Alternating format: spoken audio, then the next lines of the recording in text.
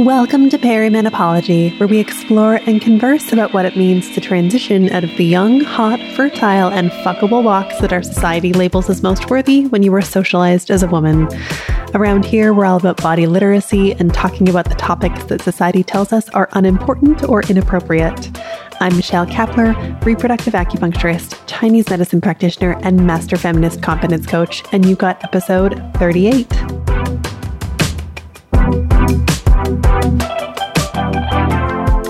Hello, my friend. Thank you so much for joining me for another episode of Perimenopause. Today, I'm sharing my conversation with my guest, Elizabeth Sherman. She and I met when we were both completing the advanced certification in feminist coaching.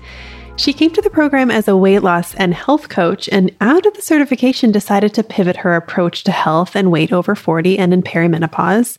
Today in our conversation, we're going to talk about her professional transition, where she decided that she didn't want to focus on intentional weight loss and do that work as a health coach, how we can define our health in ways other than the size of our bodies, getting in touch with how we feel after certain health initiatives as opposed to how small it will make our bodies, what thoughts might come up as we're doing this, and of course, how our socialization and conditioning and patriarchy affect how we think about all of this.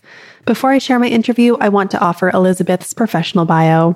Elizabeth Sherman is a master certified health and life coach who helps women experiencing discomfort due to perimenopause, as well as all of the other stressful demands that seem to accompany this season of life: physical changes, emotional demands, physiological changes, and mental load.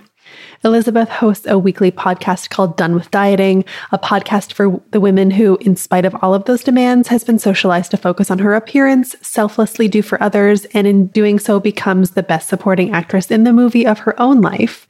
Elizabeth is a Chicago native, but now conducts her coaching business as an expat in Mexico and meets with her clients through video, focusing on the areas of health, eating, moving, stress, and sleep management, body image, and how we think about all of them through a feminist lens.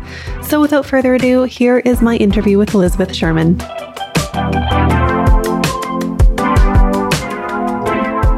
All right, everybody, thank you for being here on Perimenopause with us. I have an amazing conversation planned for you all today with Elizabeth Sherman, who has so generously agreed to come on the podcast and talk about weight loss and health and perimenopause. Elizabeth, thank you so much for being here. Thanks for having me, Michelle. I'm really super excited about our conversation today because you were just a guest on my podcast. And so it'll be super fun to have this conversation on the other side. Yeah, it's going to be great. So one thing that we were talking about a couple of weeks ago that really caught my ear was that when you originally started your coaching career as a health coach, you were mostly focused on helping people with intentional weight loss. And we were talking about your business and your brain and how that can evolve over time, and how you were kind of leaning towards maybe not marketing weight loss and not offering explicit weight loss in the same ways anymore. So I'd love to hear about that journey in your brain and how that transition is coming along. Yeah, so I have officially shifted niches from weight loss to menopause and women's health in midlife. And the reason why is because, well, one, the name of my podcast is actually called Done with Dieting. We know that diets don't work. And there's this whole movement of health at any size and anti-dieting, which I 100% support. And so people are getting confused with me as to, you call yourself a weight loss coach, but yet you don't do diets. How does that work? And it was really clear in my mind of how I did that because I followed more of an intuitive eating type approach with my clients. What I do is I teach women how to listen to their bodies. And so when we talk about menopause, perimenopause symptoms, I see those symptoms as the body's way of saying, hey, something's not right. Now, I'm not going to say that all of those symptoms are diet, exercise, sleep, and stress related, but I think that as a Western society, we generally go to, how do I fix this through medical intervention. How do I fix this with a pill? And what I was trying to do, what I still try to do, is teach my clients that we can actually do quite a bit through modifying our diet and exercising in a healthy way, changing our relationship with food and exercise and our bodies so that we're paying attention to listening to the cues, the subtle cues that our body is sending, and then being able to respond to it. And so there were a number of reasons why I actually shifted my niche. And one was I never really talk about weight loss with my clients. And it's so funny. I have talked to a number of clients just recently, and they've all said, I didn't think your methods were going to work. When we started, I was really super skeptical, but it actually works. And so when I really thought about why is it that I want to shift from weight loss to health, one is when we start taking care of our bodies, it sometimes takes a while. Even if we want to lose weight, it can sometimes take a while for us to build trust back with our bodies. And what I mean by that is we've all been raised in a society that values thinness and attractiveness over health. And so for many women, we have gone on diet after diet after diet. And so when we enter into menopause, perimenopause, we can no longer do the exercise and starvation diet because our body's like, I'm on to you. I know what's going to happen next. And so our body kind of holds on to the fat. And what I like to do is I like to give the body vitamins, minerals, and make sure that the body is getting enough nutrients so that it then feels safe to then release the fat. So to go back, I know that I've talked a while and I realized that, Michelle, you haven't said a word, that what happens is when I'm marketing weight loss, I actually attract someone who is so stressed out about, I've hired you and now I want weight loss. And the body just doesn't work that way. When we stress out about the number on the scale, stress is like the number one thing that will stop weight loss in its tracks. So if you're stressed out about losing weight, well, guess what? It's kind of, you're doing the opposite. And so by dropping weight loss, my goal is that I'm looking for people who are more interested in their health and not that weight loss quick fix type of thought pattern.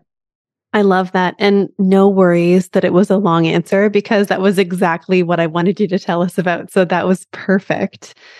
My next question for you is, I get the same feedback in my clinical practice. And, I also don't advertise that I help people clinically with weight loss. Usually when people come to me, they want help with their insomnia or their hot flashes or mood swings or something like that.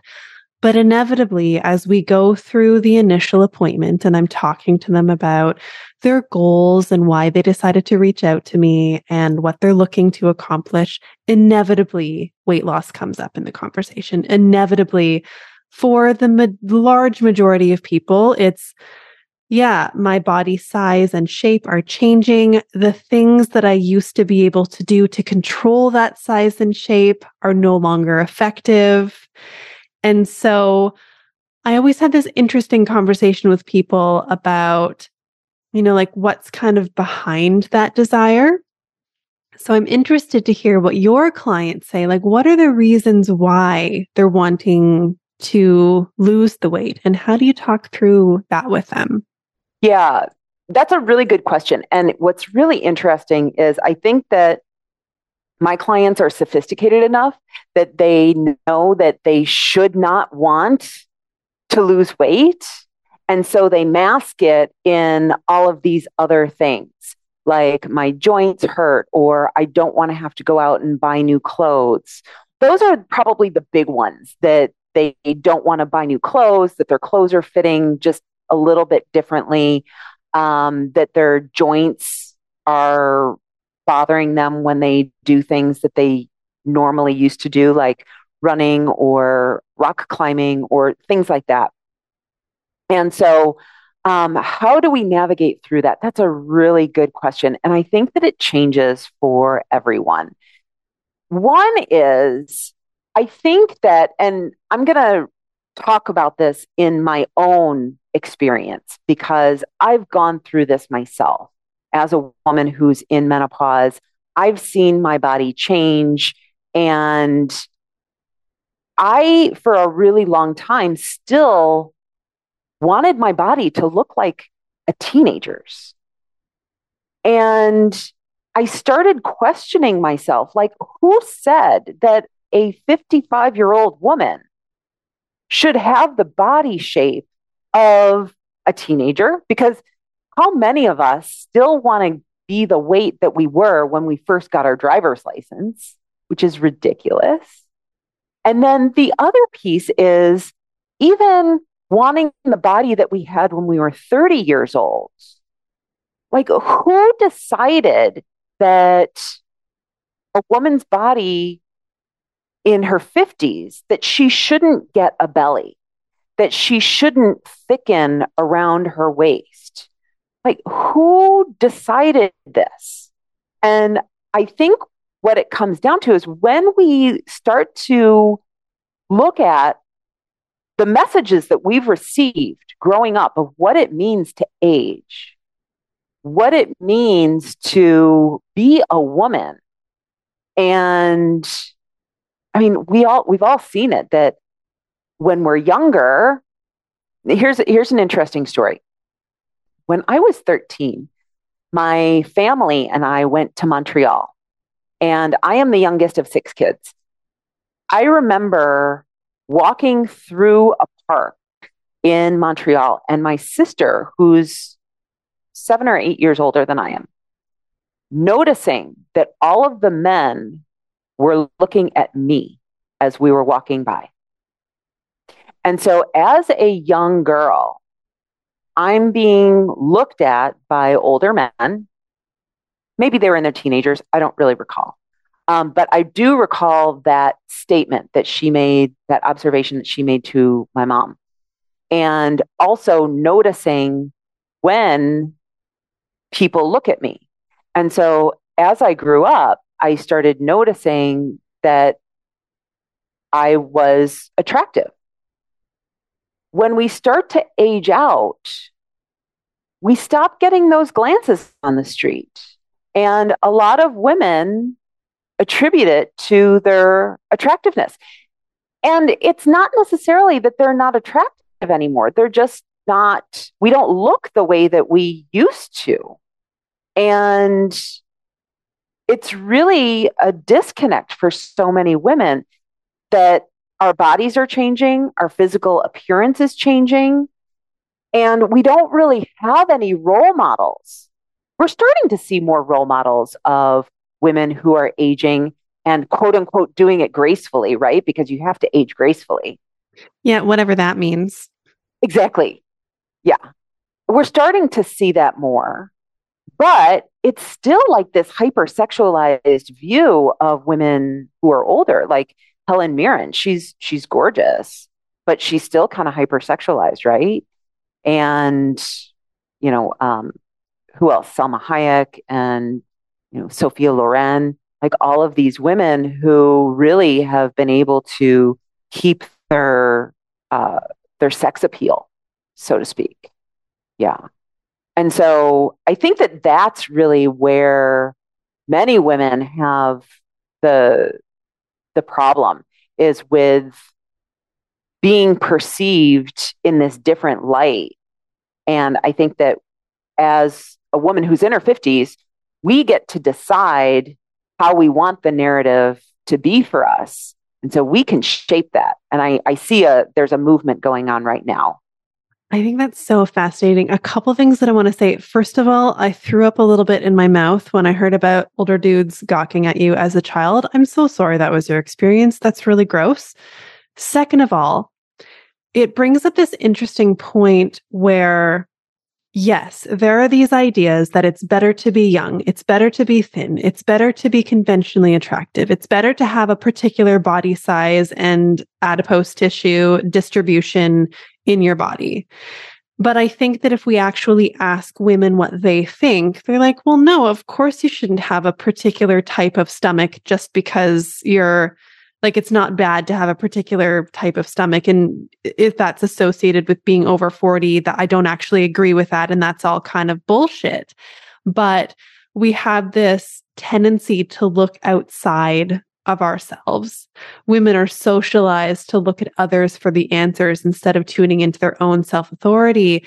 And I'm interested in hearing from you how you see that showing up in the health of your clients and how that impacts things. Yeah. And that actually has a lot to do with how I'm shifting my business, because for many women, and it's funny, I was just on a coaching call where I was asking my coach a very similar question, just not about health, that we doubt our own ability to make our own decisions. And we see this in health all the time. We go to our doctor and we don't advocate for ourselves. We do whatever the doctor tells us to do. If the doctor tells us, hey, your labs are fine and I don't see anything wrong, you're just hormonal, then we're going to accept that as, well, the doctor doesn't see anything wrong with me, but still I feel something's wrong. And so there's this loop that goes on in our heads like, well, what the heck is going on? And it creates all of this self-doubt. And so where I really see my business going is that I am teaching women how to have their own authority in their health.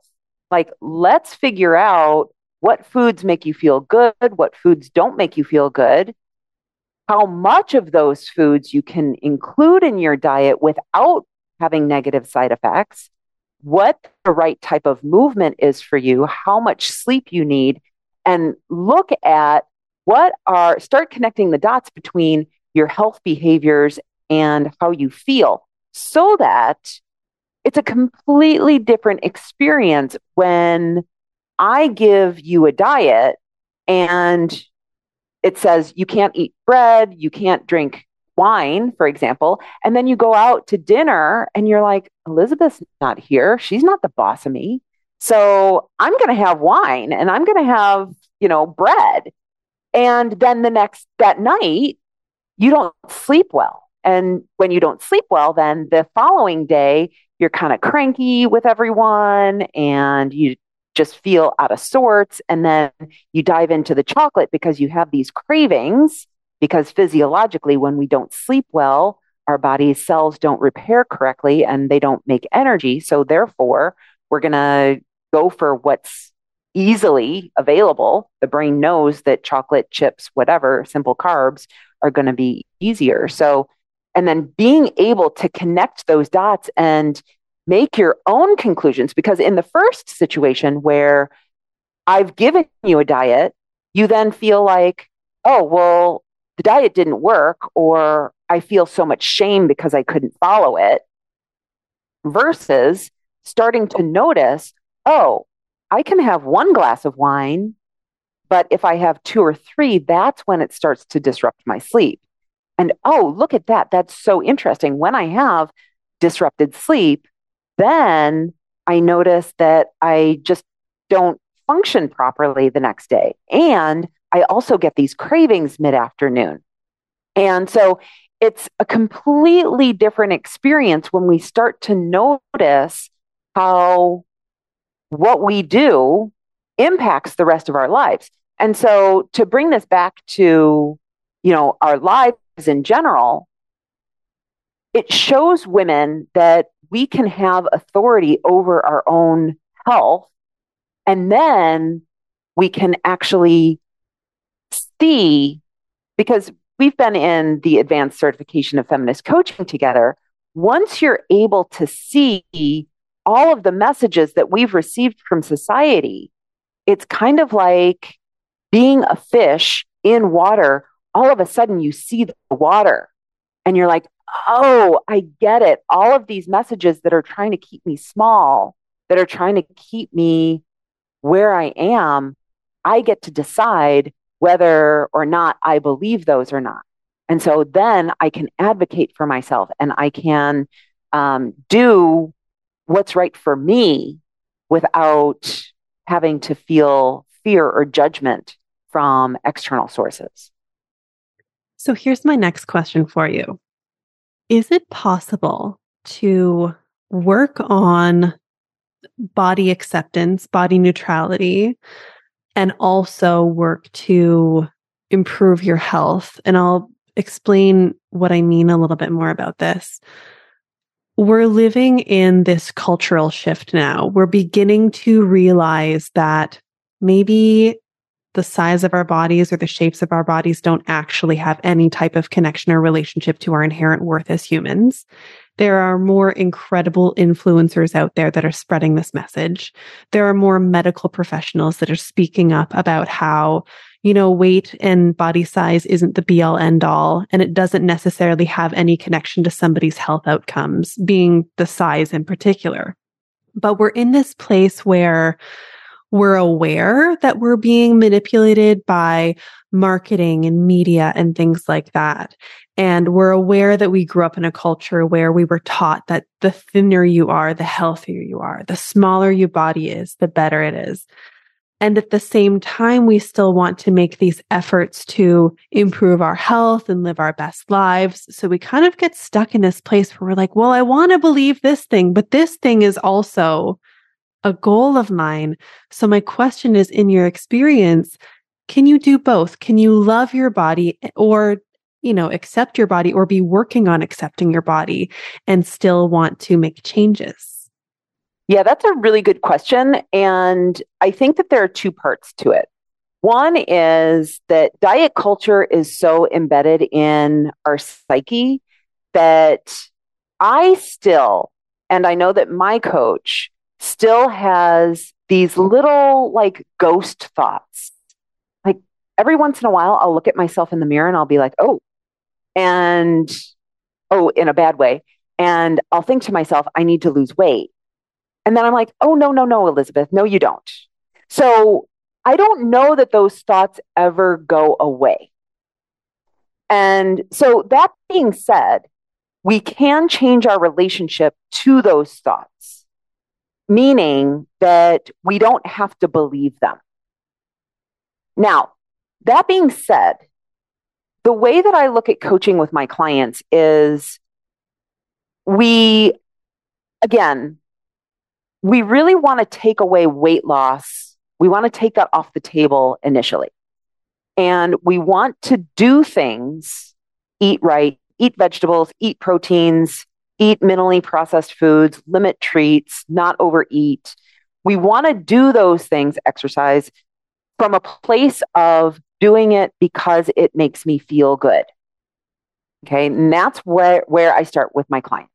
We are doing these things not to get the result of losing weight, but rather to figure out what makes you feel good. What makes you feel good tomorrow, next week, next month, next year. Because when we have weight loss on the table, then we immediately go to it's not working. So when we can do the things that we're doing, when we can practice self-care and minimize our stress, get enough sleep, exercise for a way that's appropriate for our body, and eat in a way that's appropriate for our bodies and how we enjoy eating, what will happen is our body will naturally go to wherever it's supposed to be. And what I like to do then is I like to use coaching to then ask my client, so, okay, are you willing to do anything more severe? meaning be more restrictive with your diet or exercise more or whatever it is. And when they're at a place where they're like, no, these are the health habits that I want to have on a regular basis because they make me feel good and they're doable considering my lifestyle, then we coach on the body image to get them the rest of the way. Because it doesn't make any sense to beat yourself up for either not having the habits that you think you should, or so let's say that you do have the habits that you think you should. It doesn't make any sense then to beat yourself up about not having the body that you think you should. So once you get to a place where you're eating like you want to, and you're exercising like you want to, you're sleeping like you want to, you're managing your stress, then it only makes sense that you should be able to accept your body as it is because it's just doing what it is meant to be doing. So does that answer your question? Yeah, definitely. That was a great answer. And I think that, it's going to be highly individual for people. And I think that one thing that we can really take into account here is we just want to get away from all or nothing thinking. We want to get away from that black and white thinking where you're either healthy or you're not. You're either on the wagon or you're off the wagon. You're either doing it or you're not doing it. You're either amazing or you're totally screwed. I think that diet culture tends to lend itself to that way of thinking. And so I think that, like you said earlier, we can make room to still have those thoughts and not necessarily make that mean that we're not doing it right or we're not, performing properly. I know that I've definitely had that kind of theme come up in my health journey as well. As we were talking about it before we hit record here, my biggest journey in the advanced certification in feminist coaching was actually working through some of my orthorexic tendencies and having an extremely restrictive relationship with food and actually going through this process of adding foods back in and experiencing the result that it didn't actually change my health outcomes all that much. But yeah, as a result of doing that, my body changed. And it was really interesting to observe how I would still walk, even though I made the decision absolutely on purpose that I wanted to do this, that I liked my reasons for doing this, and that I wanted to give a big fuck you, excuse my French, to diet culture in the weight loss industry, I would still walk by the mirror every time and kind of check myself out and look at the size of my stomach and the fat distribution of my body. And I would have these thoughts like, my brain immediately went to, yeah, I should probably go on a diet or try to lose some weight. And making room for that to exist, but not making it mean that I was doing something wrong, just simply knowing that it was a result of just being in it. That was an extremely comforting and freeing way of thinking of it. Yeah. You made me think about a story. When was this? I want to say I guess it was like in 2005-ish. I actually did a bodybuilding competition. Wow. And yeah. That's intense. It is intense. And I will never do one again. Well, obviously, but my husband and I drove to San Antonio. We lived in Austin, Texas at the time. And I remember looking down in the car at my stomach, and my stomach has rolls, not a six pack, but looking at my rolls by looking down and thinking that I was fat. This was in like single digits body fat. My brain was unable to see anything different than what was wrong with it. And so being able to understand that the brain is always going to go there and we just don't have to believe those thoughts is really powerful. For sure. And I would also add to that, just again, coming from this context of being aware that there's another option. I mean, a lot of people know that there's another option other than totally hating yourself for the size of your body, because a lot of people are talking about it now. So also to add on to that, not making yourself wrong for having those thoughts. It's understandable that somebody's brain would go there because, I mean, I grew up in the early 80s and it was all about fat free and losing as much body fat as possible. Like that's the soup that I spent my childhood in. So of course my brain is going to go there immediately, and it might always, and that's okay. Yeah. Yeah. Okay. Well, Elizabeth, I could talk to you for hours, but I would love to ask you, if somebody is just kind of coming to this place where they're starting to learn about these ideas, what's one thing that you would want to offer? And let's say it's somebody who's maybe just coming up to the perimenopausal transition, they're just getting started. What's one thing that you want them to know? Oh, well, so I think that when it comes to perimenopause, menopause, understanding that our bodies do change. And there are hormonal responses that are happening in your body that are not going to be the same as everyone else's. And so because of that, what you're experiencing may be very different from someone else. You may not experience the quintessential perimenopausal symptoms like insomnia and night sweats and hot flashes and cravings and things like that. However, that doesn't mean that what you're experiencing isn't perimenopause. And so I would suggest that you seek out as many people as you can, talk about it. We are afraid to talk about perimenopause and menopause. For some reason, because of menses or periods or something like that, all of a sudden, menopause, perimenopause has been also deemed this dirty word, this dirty thing that we don't want to talk about. And we need to make it a more normalized topic of conversation. It's something that 50% of our population has, is, or will go through within their lifetime. And we want to make sure that future generations don't go into this being completely in the dark like we have been. So the more that we can normalize it, the more that we can talk about it, the more that you can seek support, the more you will know that you are not alone, because you're not, and you are not going crazy because you're not. I love that so much, because talking about these things doesn't only benefit us, which obviously it does, but the more we talk about it, the more we impact future generations and how they experience it. I think we were talking the other day how about neither one of us received any kind of information on menopause and perimenopause in our high school sex ed. But I think the future generations are finally getting to a place where they're talking about more than just, well, don't have sex so you'll get pregnant, which is what we talked about the other day. So that's really good advice. Thank you. I know that people are going to be interested in finding you and following you. So tell me all of the ways that people can get in touch with you.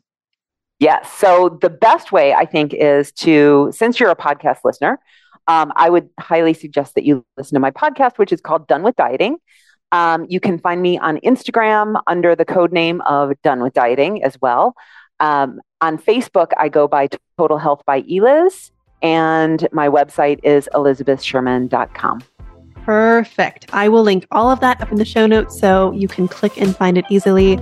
Elizabeth, thank you so much for coming and generously giving your time and your wisdom. Thank you for having me, Michelle. This was just lovely.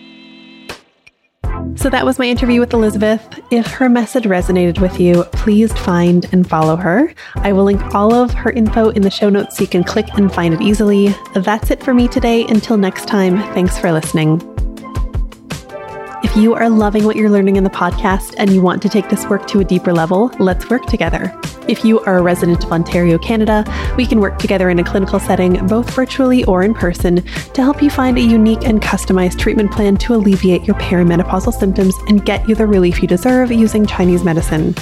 If you're looking for support with body image, confidence, advocating for yourself and seeking treatment, or just generally making your life as awesome as possible through this transition and beyond, I can help you anywhere in the world through coaching. To learn more about your options for working with me, head to michellekapler.com and click on Work With Me in the overhead menu. I can't wait to talk with you.